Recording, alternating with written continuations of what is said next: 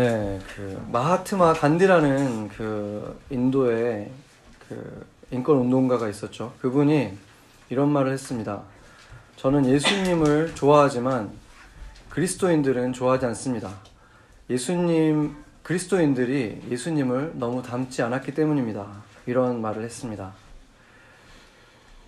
그러니까 그때 당시에 간디가 있던 인도에서 그리스도인들의 모습은 예수님의 모습과 너무 달랐다고 간디가 말했던 것이죠. 그렇다면 이 시대에 한국 교회가 많은 비판을 받고 있는데 그 비판을 받는 이유가 만약에 예수님을 너무 닮아서 세상 사람들과 너무 다르고 그들을 사랑해주고 품어주기 때문에 만약에 그들이 비판을 받는다면 그것은 핍박이라고 할 수 있겠죠.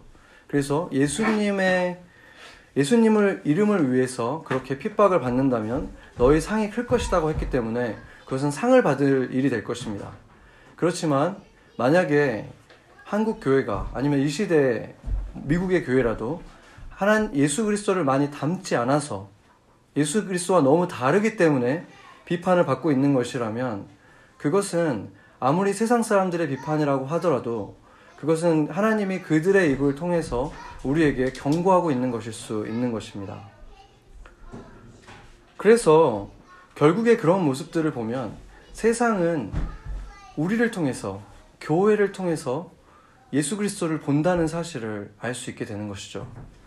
제가 주일날도 우리가 함께 보았지만 교회란 예수 그리스도를 나타내는 몸이다라고 했는데 바로 그렇기 때문에 아직 영이 열려있지 않은 세상 사람들은 예수 그리스도를 보기 위해서는 바로 우리들을 통해서 교회를 통해서 볼 수밖에 없다는 것입니다. 그래서 베드로는 너희가 모든 악독과 기만과 외식과 시기와 모든 비방하는 말을 버려라 이렇게 말하고 있는데 이것은 그리스도인들로 우리가 살아갈 때 우리를 통해서 예수 그리스도가 나타나는데 우리가 악독과 기만과 위선과 이런 비방하는 말들을 할 때 바로 예수 그리스도의 영광이 가려지기 때문에 바로 이것에 대해서 베드로가 강하게 명령하고 있는 것입니다. 그런데 이 말을 보면 아주 강한 표현인데 왜냐하면 원어로 보면은 계속 모든이라는 말을 사용하고 있어요. 한국말에서는 그냥 모든 악독과 모든 기만이라고만 했지만 모든 악독, 모든 기만, 모든 외식, 모든 시기, 모든 비방 이렇게 모든이란 말을 다른 단어마다 다 쓰고 있어요. 그러니까 한마디로 이 모든 것들을 다 너희가 버려야 한다. 이것을 얘기하고 있는 것이죠. 왜냐하면 너희가 예수 그리스도를 나타내는 바로 몸이고 오늘 본문에서는 베드로가 그것을 제사장이기 때문이다 라는 표현을 쓰고 있습니다. 5절에 보면은 너희들이 신령한 제사를 드릴 거룩한 제사장이 될지니라 이렇게 말하고 있고 9절에서는 너희들이 왕같은 제사장들이다 이런 말을 하고 있거든요. 그러니까 제사장이라는 말을 2번이나 쓰고 있죠. 그러니까 제사장이라는 너희 직분이 너희에게 주어졌다. 제사장이라는 권리가 너희에게 주어졌기 때문에 너희는 제사장으로서 더욱더 겸비해야 되고 그렇기 때문에 거룩한 부담감을 가져야 한다. 이 말을 하고 있는 것입니다. 그런데 우리가 이 제사장이 어떤 존재였는가를 생각해 보면은 이 말이 가벼운 말이 아니라는 것을 알 수 있는데 가장 넓게 보자면 이스라엘 사람들 전체를 제사장이라고 했어요. 구약에서 보면. 왜냐하면 너희가 제사장의 나라다. 온 땅에 하나님을 나타낼 제사장의 나라이기 때문에 너희들은 거룩해야 한다. 이런 부담이 있었죠. 그렇기 때문에 지금 이 시대에 우리가 만나는 유대인들도 보면은 그들은 안식일을 분명하게 지키죠.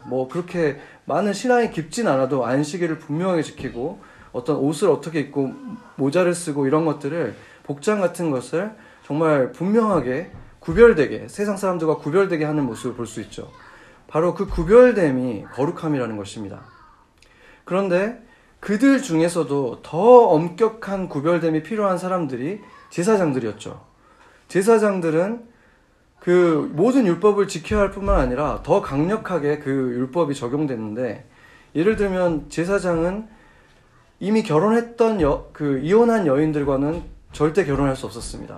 다른 유대 남자인들은 이혼했다는 증거가 있으면 결혼할 수 있었지만 제사장은 처녀하고만 결혼할 수 있었고 그 여인이 예를 들어서 부정한 부분이 조금이라도 있으면 절대로 결혼할 수 없는 그런 특별한 그 율법이 더 강하게 적용되는 사람들이 바로 제사장들이었다는 것입니다.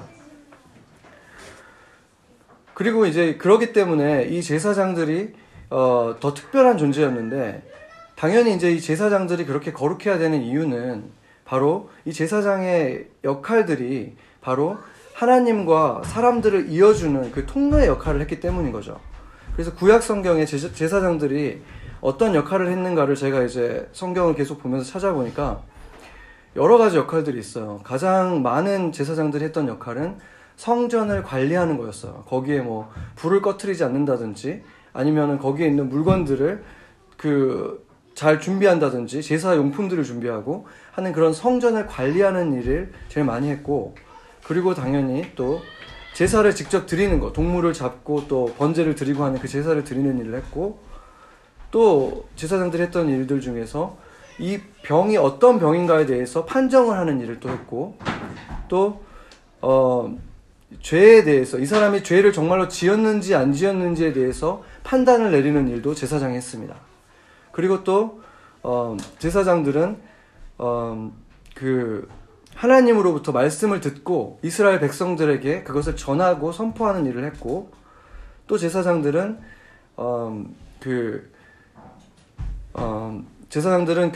노래를 하는, 찬양을 하는 찬양대로서의 역할을 또 했고, 또 악기를 부는 제사장들이 있었죠. 그러니까 악기를 다루는 제사장들. 그러니까 제사장들의 역할이 굉장히 다양했다는 걸 알 수 있죠. 마치 지금 우리 교회에서 많은 사람들이 나눠서 예배를 준비하는 것처럼 그 예배에 관련된 모든 일들을 하는 사람들이 다 제사장이었다는 것입니다. 그렇지만 이 모든 사람들이 여러 가지 일을 나눠서 했지만 가장 이 사람들의 정체성이 무엇인가, 그럼 공통적으로 하는 것이 무엇이냐면 바로 통로 역할, 그 하나님과 이 사람들, 세상 사람들과의 연결하는 그 통로의 역할을 했다는 것을 알 수 있습니다. 그렇기 때문에 바로 하나님께 세상 사람들의 죄를 짓고 나서 용서를 구할 때 그 사람들이 직접 하는 게 아니라 이 제사장이 통로가 되어서 하나님께 그것을 구하고, 또 하나님께 어떤 것을 부탁할 때도 이 제사장을 통해서만 할 수 있었고, 또 하나님께서 이 백성들에게 뭔가 하나님의 뜻을 전할 때에도 이 사람들에게 직접 하는 게 아니라 이 제사장들을 통해서 했다는 거예요. 그러니까 당연히 이 제사장들은 하나님과 닿아 있어야 되는 사람들이기 때문에 당연히 거룩해야만 했다는 것입니다.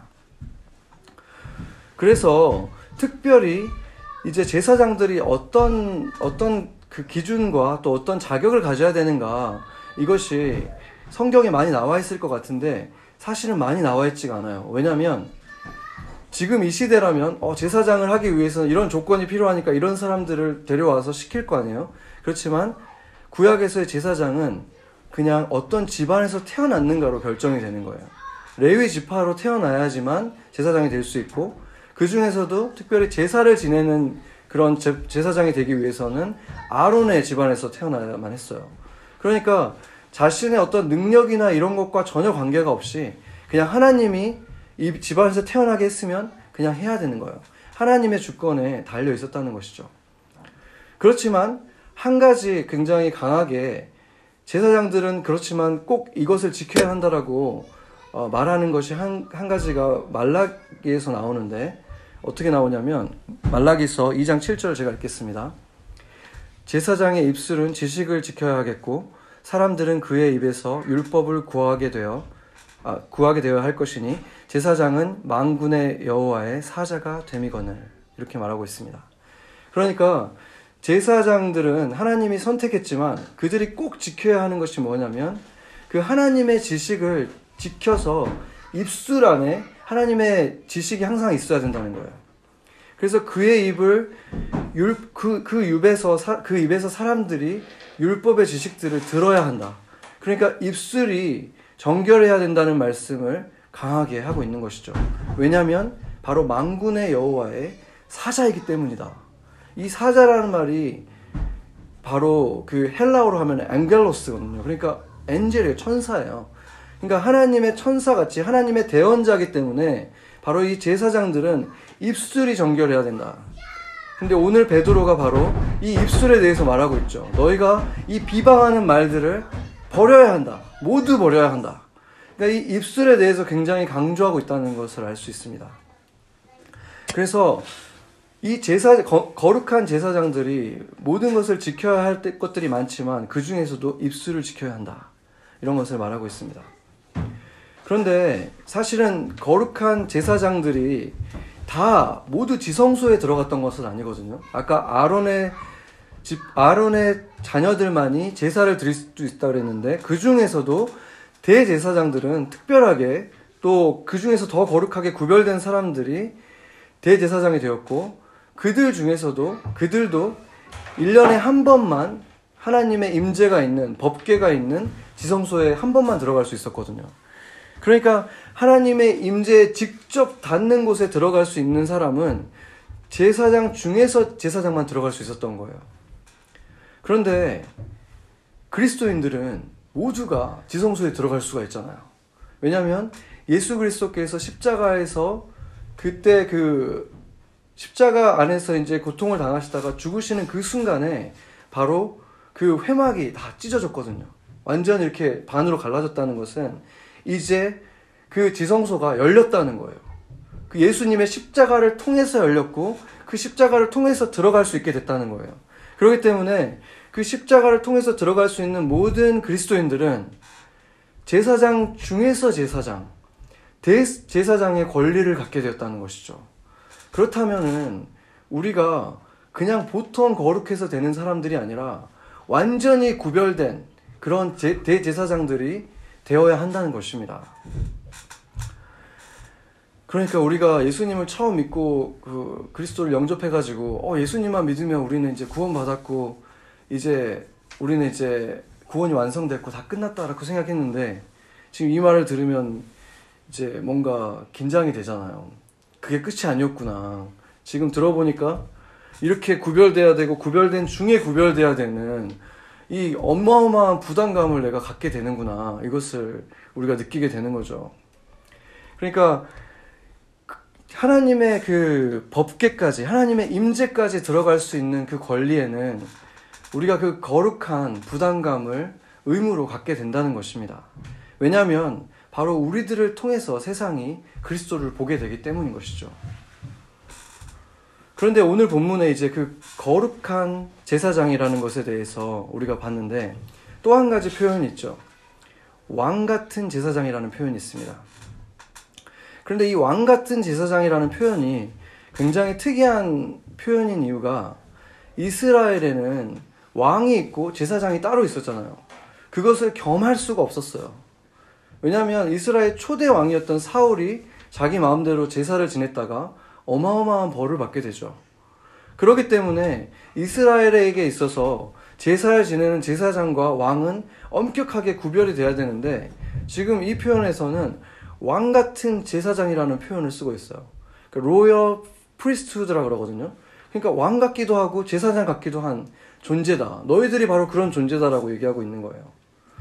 그래서 그 말이 어떤 표현인가, 어떤 말인가, 그것을 우리가 어디까지 가봐야 되냐면 이스라엘에서는 그것이 엄격하게 구별됐지만 이스라엘에서부터 태초에 하나님이 인간을 창조할 때로 거슬러 올라가면 태초의 인간이었던 아담이 어떤 존재였는지 한번 생각을 해보세요. 아담은 모든 창조물들 가운데 유일하게 하나님과 소통할 수 있는 존재였죠. 영이 있는 존재였죠. 생명이 있었잖아요. 그래서 바로 이 모든 창조 세계와 하나님을 잇는 통로가 바로 아담이었다는 거예요. 그리고 하나님은 이 아담을 통해서 이 창조 세계를 다스리려고 하셨어요.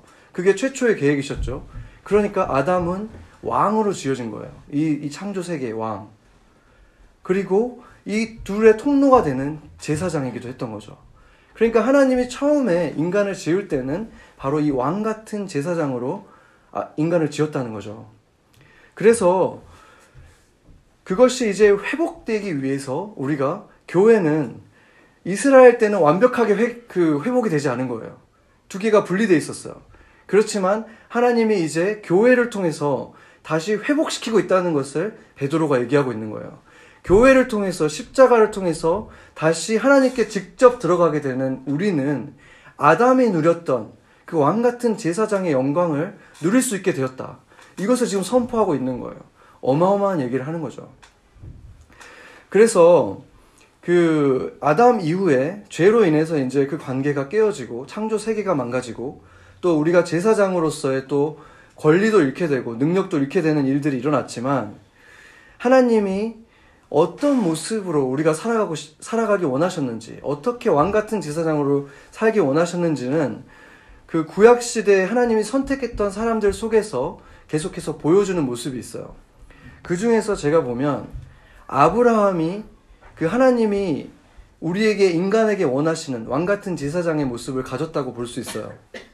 왜냐하면 아브라함도 완벽한 인간은 아니었지만 아브라함은 분명히 그들의 족장이었거든요. 수많은 그 자신의 민족들을 이끌어가는 그 아버지 역할을 했죠. 그러니까 왕이었어요.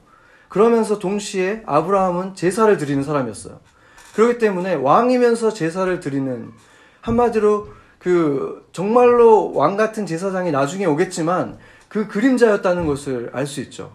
그래서 우리가 그 지금까지 목사님과 함께 창세기를 정말 자세히 살펴봤었잖아요.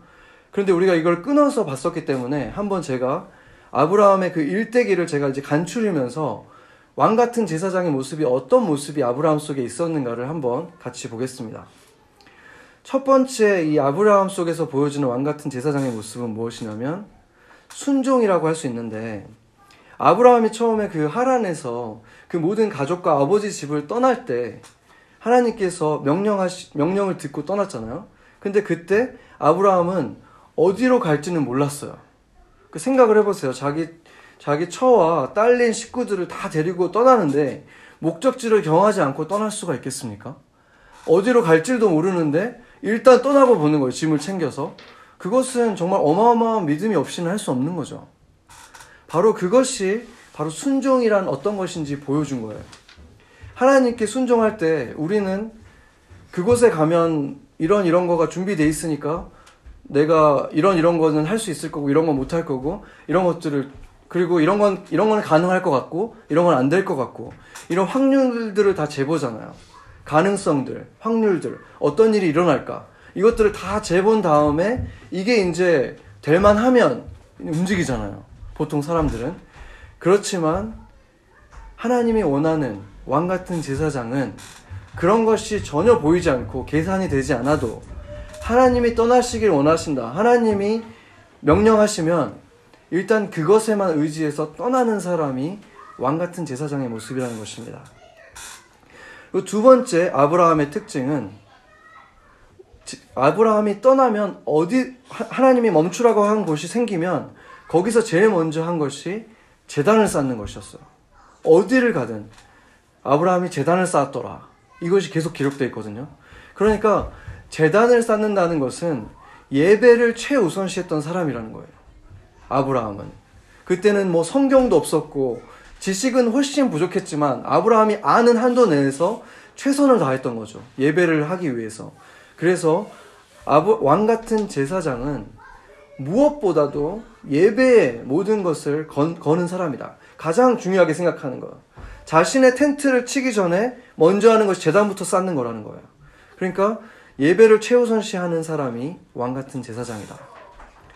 그리고 그 이후에 있었던 것이, 이제 하나님이 아브라함의 가족들을 축복을 하셨죠. 그래서 가족이 이렇게 불어났어요. 가축들도 불어나고. 그랬을 때 이제 함께 있었던 롯과 이제 다툼이 시작되잖아요. 땅이 부족해져서. 그래서 이제 롯과 이제 나눠줘야 되는데, 그때 유명한 말을 하죠. 너가 좌하면 내가 우할 것이고 너가 우하면 내가 좌할 것이다. 이렇게 양보를 하는 거예요. 그래서 롯은 빤히 보이는 너무나 이렇게 풍부한 땅, 풍족한 땅을 고르죠. 그 땅을 골랐을 때 이 아브라함은 전혀 그것에 대해 서운해하지 않고 그냥 줘요. 그러니까 이런 왕같은 제사장은 정말 내가 보기에는 세상 사람들이 보기에는 어리석을 만큼 양보하는 사람이라는 거예요. 세상이 보기에 너무나 좋은 것을 쉽게 양보하는 사람이 바로 아브라함 같은 사람, 바로 왕 같은 제사장의 모습이라는 것입니다. 그리고 나서 이제 롯이 이 소돔 땅에 갔다가 그 전쟁이 나고 붙잡혀가는 일이 생기죠. 롯의 가족이. 그때 이제 아브라함이 318명이라는 자신 나름대로 이렇게 전쟁을 치를 수 있는 남자들을 데리고 전쟁을 치르러 가는데 사실은 너무나 황당한 일인 거예요. 왜냐면 지금 그 강력한 그 군대를 가지고 있는 왕이 지금 소돔이랑 이 주변에 있는 왕국들을 다 무찌른 거거든요, 이미. 그래서 지금 그 군대가 아주 굉장히 강력한 군대를 가지고 있는 왕이 있고 제대로 된 군대가 마련되어 있는 그 진영으로 지금 목동들을 데리고 간 거예요, 한마디로. 군인들이 아니잖아, 이 사람들은. 양치던 사람들인데, 싸움을 좀 해봐야 짐승들이랑 좀 싸우고, 무기가 있으면 얼마나 있겠습니까? 이런 상태에서 지금, 그 목자들을 300명을 데리고, 싸움이 안 되는 거죠. 근데, 아브라함은 왜 갔겠습니까, 거기를? 싸움도 안 되는, 진짜 계란으로 바위를 치러 간 건데, 간 이유는 한 가지밖에 없어요. 사랑하는 롯과 그 가족을 구해야 된다는 그 생각밖에 없는 거예요. 내가 이길 자신은 있을지는 모르지만 그냥 이 사람을 너무 사랑하고 구해야 되기 때문에 내가 죽을지언정 나는 가서 싸워야 되는 거예요.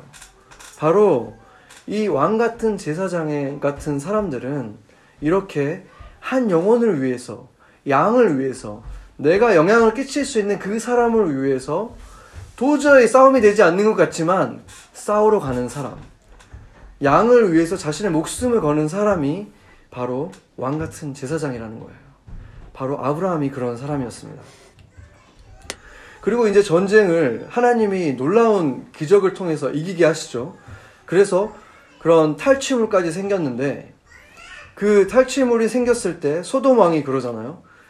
이 사람들은 데려가도 좋은데 이 물건들은 좀 나한테 남겨달라 이렇게 말하니까 아브라함이 나는 아무것도 손대지 않겠다. 지금 이 사람들이 배고프고 필요한 것만 챙기고 너의 탈취물은 나는 아무것도 갖지 않겠다고 하죠. 왜냐하면 다 우상에게 드려진 것들이기 때문에 그 세상의 물질에 대해서 욕심이 없는 거예요. 왜냐하면 나는 하나님이 함께 하시는데 그런 사사로운 것들에 그런 욕심을, 탐욕을 갖지 않는다는 것입니다. 그리고 그때 만났던 사람이 있어요. 살렘 왕 멜기세덱이라는 사람을 만났는데 성경이 그 사람을 뭐라 그러냐면 하나님의 거룩한 제사장이라 그래요. 근데 아브라함도 제사장이잖아요. 아브라함도 직접 제사를 드리는 제사장이고 하나님의 음성을 들었거든요. 하나님이 몇 번씩이나 음성을 들려줬고 신약에서는 아브라함을 뭐라 그러냐면 하나님의 친구 같은 사람이었다. 하나님의 친구처럼 이렇게 대화를 나눈 사람이라고 그랬어요. 그러면 자기는 정말 하나님이랑 직통으로 연결되어 있는 제사장인 거예요. 자기도 하나님의 제사장이죠. 근데 멜기세덱이 하나님의 제사장이라고 하면서 그 사람한테 제물을 바쳐요. 11조를 바쳤다고 해요. 그러니까 여기서 보여주는 건 뭐냐면 굉장히 겸손하게 하나님의 제사장에 대해서 권위를 인정하는 겸손한 모습을 보이는 거예요. 자신도 제사장이지만 이 사람이 하나님의 제사장인 걸 알았을 때 그 사람 앞에 권위를 인정하면서 자기를 낮추는 이런 모습이 바로 아브라함에게 있었다는 것입니다. 그래서 왕 같은 제사장의 모습은 이렇게 하나님의 제사장에 대해서 권위를 인정하는 모습이 있다는 것입니다. 그리고 또 한 가지는 이제 그 이후에 또 그 하나님이 천사 둘과 함께 나타나는 일이 있죠. 근데 그때 아브라함은 그들이 그냥 낯선 사람들이라고 생각했어요. 그냥 손님이라고 생각했어요. 그렇지만 그들 앞에 정말 극진하게 대하거든요. 최상의 그 음식들을 대접하고 그렇게 극진하게 대접하는 모습이 있는데 바로 왕 같은 제사장의 모습은 손님들, 낯선 사람들, 그 사람들이 아직 예수님을 믿지 않는 사람이라고 해도 그 사람들에게 최대한 극진하게 친절하게 대하는 사람이 바로 왕 같은 제사장의 모습이다. 이렇게 볼 수 있습니다. 그리고 이제 아브라함의 삶의 역사에서 가장 놀랍고 드라마틱한 일은 바로 이삭을 바친 사건이었죠. 왜냐하면 이삭은 자신이 100세 때 가진 자신의 그 정부인 사라를 통해서 낳은 놀라운 아들이었잖아요. 그 아들은 자신의 생명과도 바꿀 수 없는 거죠. 차라리 자기를 바친다면 쉬웠을 거예요. 그렇지만 이삭을 바친다는 것은 자기의 생명을 바치는 것보다도 어려운 일이었는데 결국 실제로 아브라함이 바치진 않았지만 아브라함의 입장에서는 바친 거죠. 왜냐하면 이미 칼을 빼들었고 내리치고 있었기 때문에 그의 마음속에서는 완전히 바친 거예요. 하나님이 막아주셨지만. 그렇기 때문에 여기에서 보여주는 건 뭐냐면 왕같은 제사장은 그냥 다른 사람들의 그 제물을 하나님께 드리는 그냥 그 제사를 드려주는, 다른 사람들을 위해서 제사를 드려주는 사람일 뿐만 아니라 본인 스스로가 가장 하나님께 모든 것을 드리고 가장 귀한 것을 드리는 예배자 자체가 된다는 것입니다. 그 스스로가 먼저 제사를 드리는 사람인 거예요. 자기 자신을 드리는 제사. 바로 그런 사람이 왕같은 제사장인 것입니다. 생각해 보세요. 우리들이, 그리스도인들이 다 이렇게 아브라함처럼 왕같은 제사장으로 살아간다면 교회가 세상에 어떤 모습으로 비춰질까요? 물론 영적인 부분들이 있죠. 이렇게 막 보이지 않는 것에 순종하고 막 이런 모습은 사람들은 이해 못할 수도 있어요. 그리고 뭐 제단을 먼저 쌓는다거나 이런 것들은 이해 못할 수 있겠죠. 예배를 너무 중요하게 생각하는 거. 그렇지만 세상 롯 같은 사람에게 양보하는 거, 내가 그리스도인으로서 내가 이것이 나에게 주어진 포션이고 기업이지만 이것을 그냥 양보하는 거예요. 예를 들면 부모님으로 받은 유산이 나한테도 이만큼 있고 이 사람한테 이만큼 있는데 이 사람은 아직 예수님을 잘 모르는 사람이고 나는 주님 안에서 온전하게 교회 안에, 교회 몸에 속한 사람이라면 나는 이거 받지 않아도 좋다고 드릴 수 있는, 믿음으로 드릴 수 있는 게 바로 아브라함이 한 게 바로 그런 거잖아요. 그게 바로 왕같은 제사장만이 할 수 있는 놀라운 일이고, 그런 일을 할 때 세상이 놀라워한다는 거예요. 어떻게 그럴 수가 있지? 이렇게 생각을 하게 만드는 일이 바로 아브라함이 했던 일이고 왕같은 제사장만 할 수 있는 일이라는 것입니다. 그리고 양을 위해서 목숨을 거는 것. 내가 전도하고 싶어하는 사람, 내가 기도하고 있는 그 태신자를 위해서 정말 많은 손해를 끼치고 헌신해야 되는 일들을 감당하는 거예요. 그것을 위해서 내 시간, 내 모든 것들을 걸어서 그 사람 한 명을 죽게 돌아올 수 있다면 내가 그것을 하겠다. 이것을 하는 것이 바로 세상 사람들은 이해할 수 없는 거죠. 그게 너한테 무슨 도움이 된다고 그렇게 할 수 있느냐. 바로 그런 것들을 하는 것이 왕같은 제사장만 할 수 있는 일인 거죠. 생각을 해보세요. 사우스다코타 땅 가는 것이 비용을 이렇게 따져보면 적은 비용이 드는 게 아니거든요. 뭐 여기서도 지금 정말 일주일밖에 없는, 5일밖에 없는 휴가를 들여서 지금 5일밖에 딱 없는데 그거를 그냥 다 들여가지고 사우스다코타 땅 가는 거예요. 그거는 정말 세상 사람들은 도저히 이해할 수 없는 거죠. 휴가도 가고 좀 쉬는 것도 갖고 나서 여유가 좀 있으면 드릴 수도 있는데 그게 아니라 그거밖에 없는데 그거를 드린다는 거는 정말 왕같은 제사장의 마음이 아니면 드릴 수가 없잖아요. 그래서 그런 얘기를 들으면 세상이 놀라워하는 거죠. 바로 그런 사람들이 세상을 놀라게 하는 교회의 모습이라는 것입니다. 그리고 손님을 귀하게 대하는 것. 나는 그리스도인이니까 그리스도인들한테만 잘하는 게 아니라 머슬림인데도 그 사람들한테 친절을 베푸고, 유대인인데도 불구하고 그 사람들에게도 사랑을 베푸고, 전혀 종교가 없는 사람들이고 오히려 그냥 하나님이 없다고 하는 사람들인데도 불구하고 그 사람들에게도 먹을 것을 나눠주고 친절을 베푸는 사람들, 그런 사람들이 세상을 놀라게 하는 바로 왕같은 제사장의 모습이라는 것입니다. 그렇게 살아간다면 세상 사람들이 교회를 과연 비판할 수 있을까요? 그렇게 살아간다면 그 사람들이 예수님을 전혀 모르는 사람들일지라도 예수님은 참 훌륭한 분인가 보다, 예수님이 제자들이 이렇게 사는 거 보니까 예수님은 참 멋진 분이구나, 참 사랑이 많은 분이구나, 이렇게 보게 되지 않겠습니까? 바로 그렇기 때문에 우리가 제사장으로 살아가야 한다는 것입니다. 그런데 다 좋은 얘기고 이렇게 살면 너무 좋겠는데 이렇게 산다는 것이 쉬운 것이 아니죠. 정말로 예수님 같은 모습이고 정말로 이런 제사장의 모습, 아까 말했던 것처럼 그렇게 거룩하게 살아가는 거, 세상과 그렇게 구별되는 모습으로 살아가는 거, 또 이렇게 아브라함처럼 왕 같은 제사장으로 살아간다는 것은 정말로 어마어마한 우리의 어떤 노력이 필요한 것 같이 보이잖아요. 정말로 엄청난 디서플린이 필요할 것 같고 결단이 필요할 것 같죠. 그런데 베드로는 그것은 우리의 힘으로 하는 것이 아니다. 그것은 너희가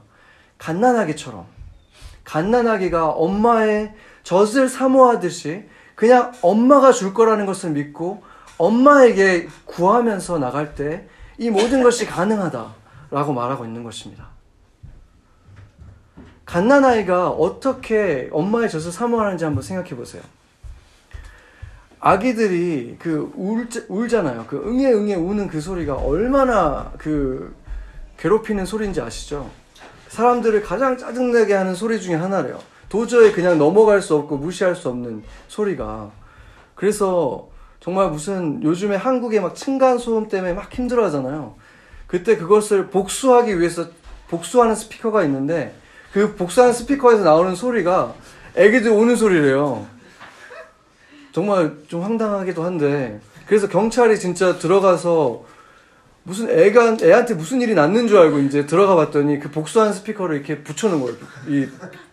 이 위에다 천장에다가. 근데 그만큼 이 아기의 울음소리가 어마어마한 능력이 있다는 거예요. 그러니까 근데 그 울음소리가 아이들이 우는 걸 보면은 진짜 갓난 애기, 진짜 인제 태어난 애기가 온몸이 시뻘개져가지고 막 울잖아요. 애기 엄마들은 더 잘 알겠지만 정말 그냥 온몸이 진동을 해요. 애가 우는 걸 보면은 막 진짜 시뻘개져가지고 무슨 세상이 그냥 막 무너질 것처럼 울잖아요. 근데 그 우는 이유는 그냥 배고파서 운 건데 그 어마어마하게 무슨 죽을 것처럼 우는 거예요. 간절함이 있는 거죠. 바로 그렇게 하나님을 찾으라는 거예요. 하나님을 그렇게 간절하게 찾으라는 거예요. 그 갓난 아기가 엄마의 모유를 찾는 것처럼. 그리고 나서 이제 아기가 드디어 이제 엄마가 와서 모유를 주기 시작하면은 아이가 이제 그 모유를 먹기 시작하는데 그 아기들이 처음 태어나면 이렇게 쪼글쪼글한데 이제 몇 시간이 지나면 이렇게 약간 팽팽해져요. 조그맣지만. 근데 가장 팽팽한 데가 어딘지 아시죠? 이 볼이에요, 볼. 이 볼에가, 아이들 볼이 이렇게 통통한 이유가 뭐냐면 거기에 근육이 어마어마하게 있는 거예요. 어른들보다 더 있대요, 거기가. 그래서 그 서킹하는 그 힘이 어른들보다 더 세다는 거예요. 그 힘이 어마어마한 힘으로 빨아들이는 거죠.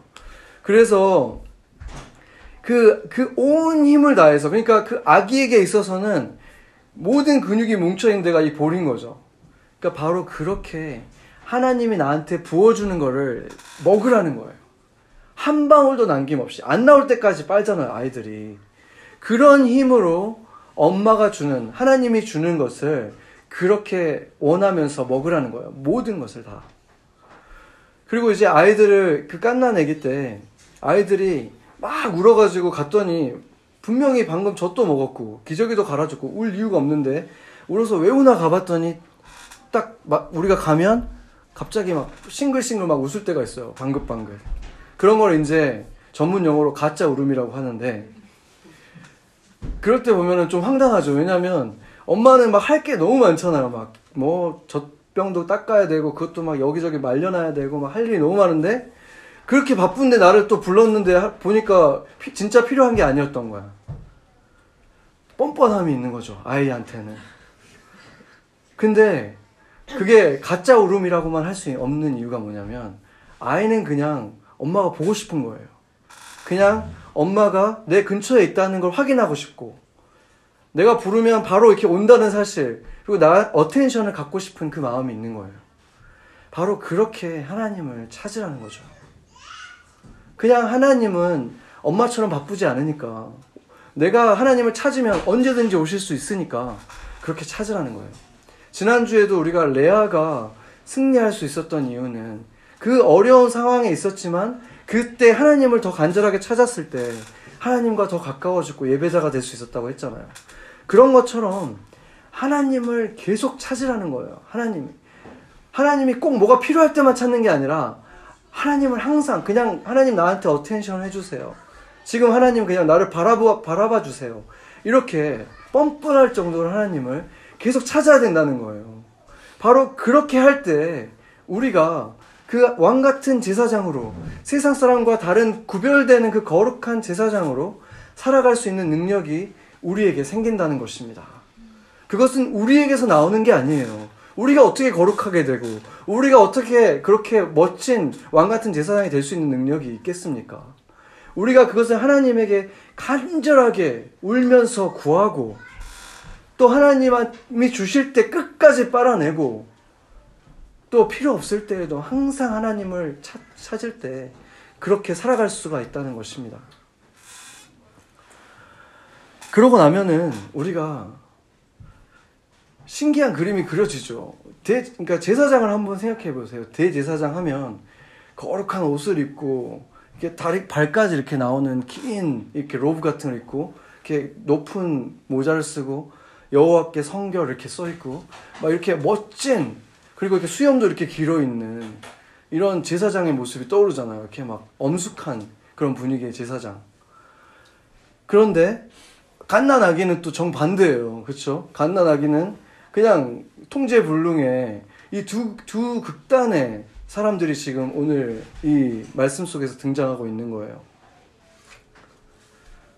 이 두 그림을 보여주는 이유가 뭐냐면, 너희가 세상 사람들 앞에 갈 때는 이렇게 의지가 되고 성숙하고 도와줄 준비가 돼 있고 한 제사장 같은 모습, 아버지 같은 모습, 이런 모습으로 그들에게 다가가야 하고, 그러기 위해서는, 그런 멋진 모습이 되기 위해서는 너희가 나에게 올 때는 이렇게 갓난아기처럼 와야 한다. 그 말씀을 하고 계시는 것입니다. 우리가 갓난아기처럼 그렇게 하나님을 붙들고 있을 때만, 내 모든 것을 다 쏟아 놓을 수 있을 때 하나님 앞에, 그때 내가 이렇게 멋진 대제사장으로 세상 사람들에게 예수 그리스도를 나타내고 그들을 주께로 인도할 수 있는 왕같은 제사장이 될 수가 있다는 것입니다. 그런데 안타깝게도 많은 경우에 뒤집어져 있는 경우가 있어요. 하나님 앞에서는 뻣뻣하게, 저 이제 순장이고, 저 이제 교회에서 리더고, 예수님 믿은 지도 이렇게 오래됐고, MLTC도 했고 했으니까 나는 이 정도는 괜찮아요. 이 정도는 참을만 해요. 좀 힘들지만 괜찮아요. 하나님 앞에서 목을 꼿꼿하게 하고, 괜찮은 척하고, 힘들면서, 마음 아프면서 저 이제 괜찮습니다. 이렇게 하고 있고, 사람들 앞에 가가지고는 엉엉 울면서 어린 양을 부리고, 이러는 모습들이 우리에게 있다면 그거야말로 정말로 이렇게 거꾸로 된 거죠. 하나님의 원하는 모습은 정반대예요. 하나님 앞에서 그렇게 하라는 거예요. 아브라함도, 이렇게 멋진 아브라함도 하나님 앞에서 있었던 일을 보면은, 하나님이 처음에 하란에서 나오라고 할 때, 예를 들어서 정확한 나이는 나오지 않지만 60세가 좀 넘었을 때인데, 그때 약속을 하셨어요. 분명히 나한테 자식을 줄 거라고, 너를 통해서 민족을 이룰 거라고 했는데 자식이 안 생겼잖아요. 10년이 지나는데 자식이 안 생기고. 그랬을 때 하나님이 또 말씀하세요. 내가 너로 민족을 이룰 거다. 그때 아브라함이 뭐라 그러냐면, 주님 투정을 부려요. 뭐라 그러냐면, 엘리에셀이 있습니다. 주님은 어차피 안 주실 거 알고요, 저는 그냥 엘리에셀을 통해서 내가 가문을 잇겠습니다. 이런 말을 해요. 그러니까 좀 유치하잖아요. 하나님한테 그런 투정을 부리는 거예요. 근데 한 번이 아니에요. 그 다음에 이제 그 이스마엘을 낳잖아요. 이스마엘을 낳는데 이제 이스마엘 낳고 나서 이제 90세가 됐을 때 하나님이 또 말씀하세요. 얘가 아니라 내가 진짜 너 아들을 줄 거야. 민족을 이루어야 돼. 이렇게 말하니까, 괜찮아요. 그냥 이스마엘이나 내가 잘 키워가지고 얘를 내가 그냥 가면 있겠습니다. 이렇게 얘기하는, 투정을 또 부리는 거예요. 하나님 앞에서. 너무나 솔직한 그 투정 부리는 모습이 있잖아요. 감히 하나님 앞에. 근데 그런 모습이 아브라함만 그런 게 아니라 다윗의 시편을 한번 보세요. 다윗의 시편을 보면은 계속해서 하나님 앞에 얼마나 투정을 부리고, 저 죄 때문에 못 살겠어요. 죄 좀 처리해 주세요. 죄 좀 없애주세요. 쟤 때문에 내가 막 괴로워 죽겠어. 이런 말들로 시작되는 시편들이 얼마나 많습니까? 그런데 다윗이 사람들 앞에서 그런 건 아니었어요. 사람들 앞에서는 멋진 왕이었고 전사였고 또 멋진 아버지였어요. 책임지는 아버지. 그렇지만 하나님 앞에서는 이렇게 어린아이처럼, 하나님 앞에서는 그렇게 어리광을 부리고 엉엉 짜는 아이처럼 이렇게 굴었던 게 다윗이었다는 것입니다. 그뿐만 아니라 바울도, 그리고 예수님도 하나님한테 기도할 때, 다른 사람들에게 하나님을 얘기할 때는 우리 아버지가 이렇게 했지만 본인이 기도할 때는 아빠 이렇게 얘기하고 나갔어요. 생각을 해보세요. 나이가 70이 돼도 100세가 된 엄마한테는 귀여운 또 사랑스러운 아들이에요. 하나님한테 우리는 깐난 애기도 아닌 거예요. 생각을 해보세요. 근데 우리가 하나님 앞에서 저 버틸만 합니다. 저 괜찮습니다. 이 정도는 제가 MLTC도 졸업했는데 이 정도는 뭐 저 제자잖아요. 이런 게 아니라는 거예요. 하나님 앞에서는 갓난아기처럼 울 수 있을 때, 가면을 다 벗고 위선을 다 벗고, 하나님 저 너무 아프고 너무 슬프고 너무 서운해요, 이걸 다 드러낼 수 있는 사람이 세상의 사람들 앞에 그리스도를 멋지게 드러낼 수 있는 사람이 될 수 있는 것입니다. 여러분은 어떻게 예수 그리스도를 드러내고 계십니까? 거룩한 제사장이 되고 있습니까? 왕같은 제사장이 되고 있습니까? 여러분이 그렇게 되고 있지 않다면 혹시 하나님 앞에서 마치 이제 모든 걸 이룬 제사장인 것처럼 목을 꼿꼿하게 하고 있는 어리석음 속에 빠져 있는 것이 아닙니까? 만약에 그렇다면 오늘 이제 다시 이 진리 속에서 하나님이 원하는 우리의 모습이 무엇인가, 하나님이 세상에 비추고 싶은 우리의 모습은 무엇인가를 보면서 하나님 앞에 모든 것을 다 벗고 진실되게 다가가는 저와 여러분이 되기를 축원합니다. 같이 기도하시겠습니다.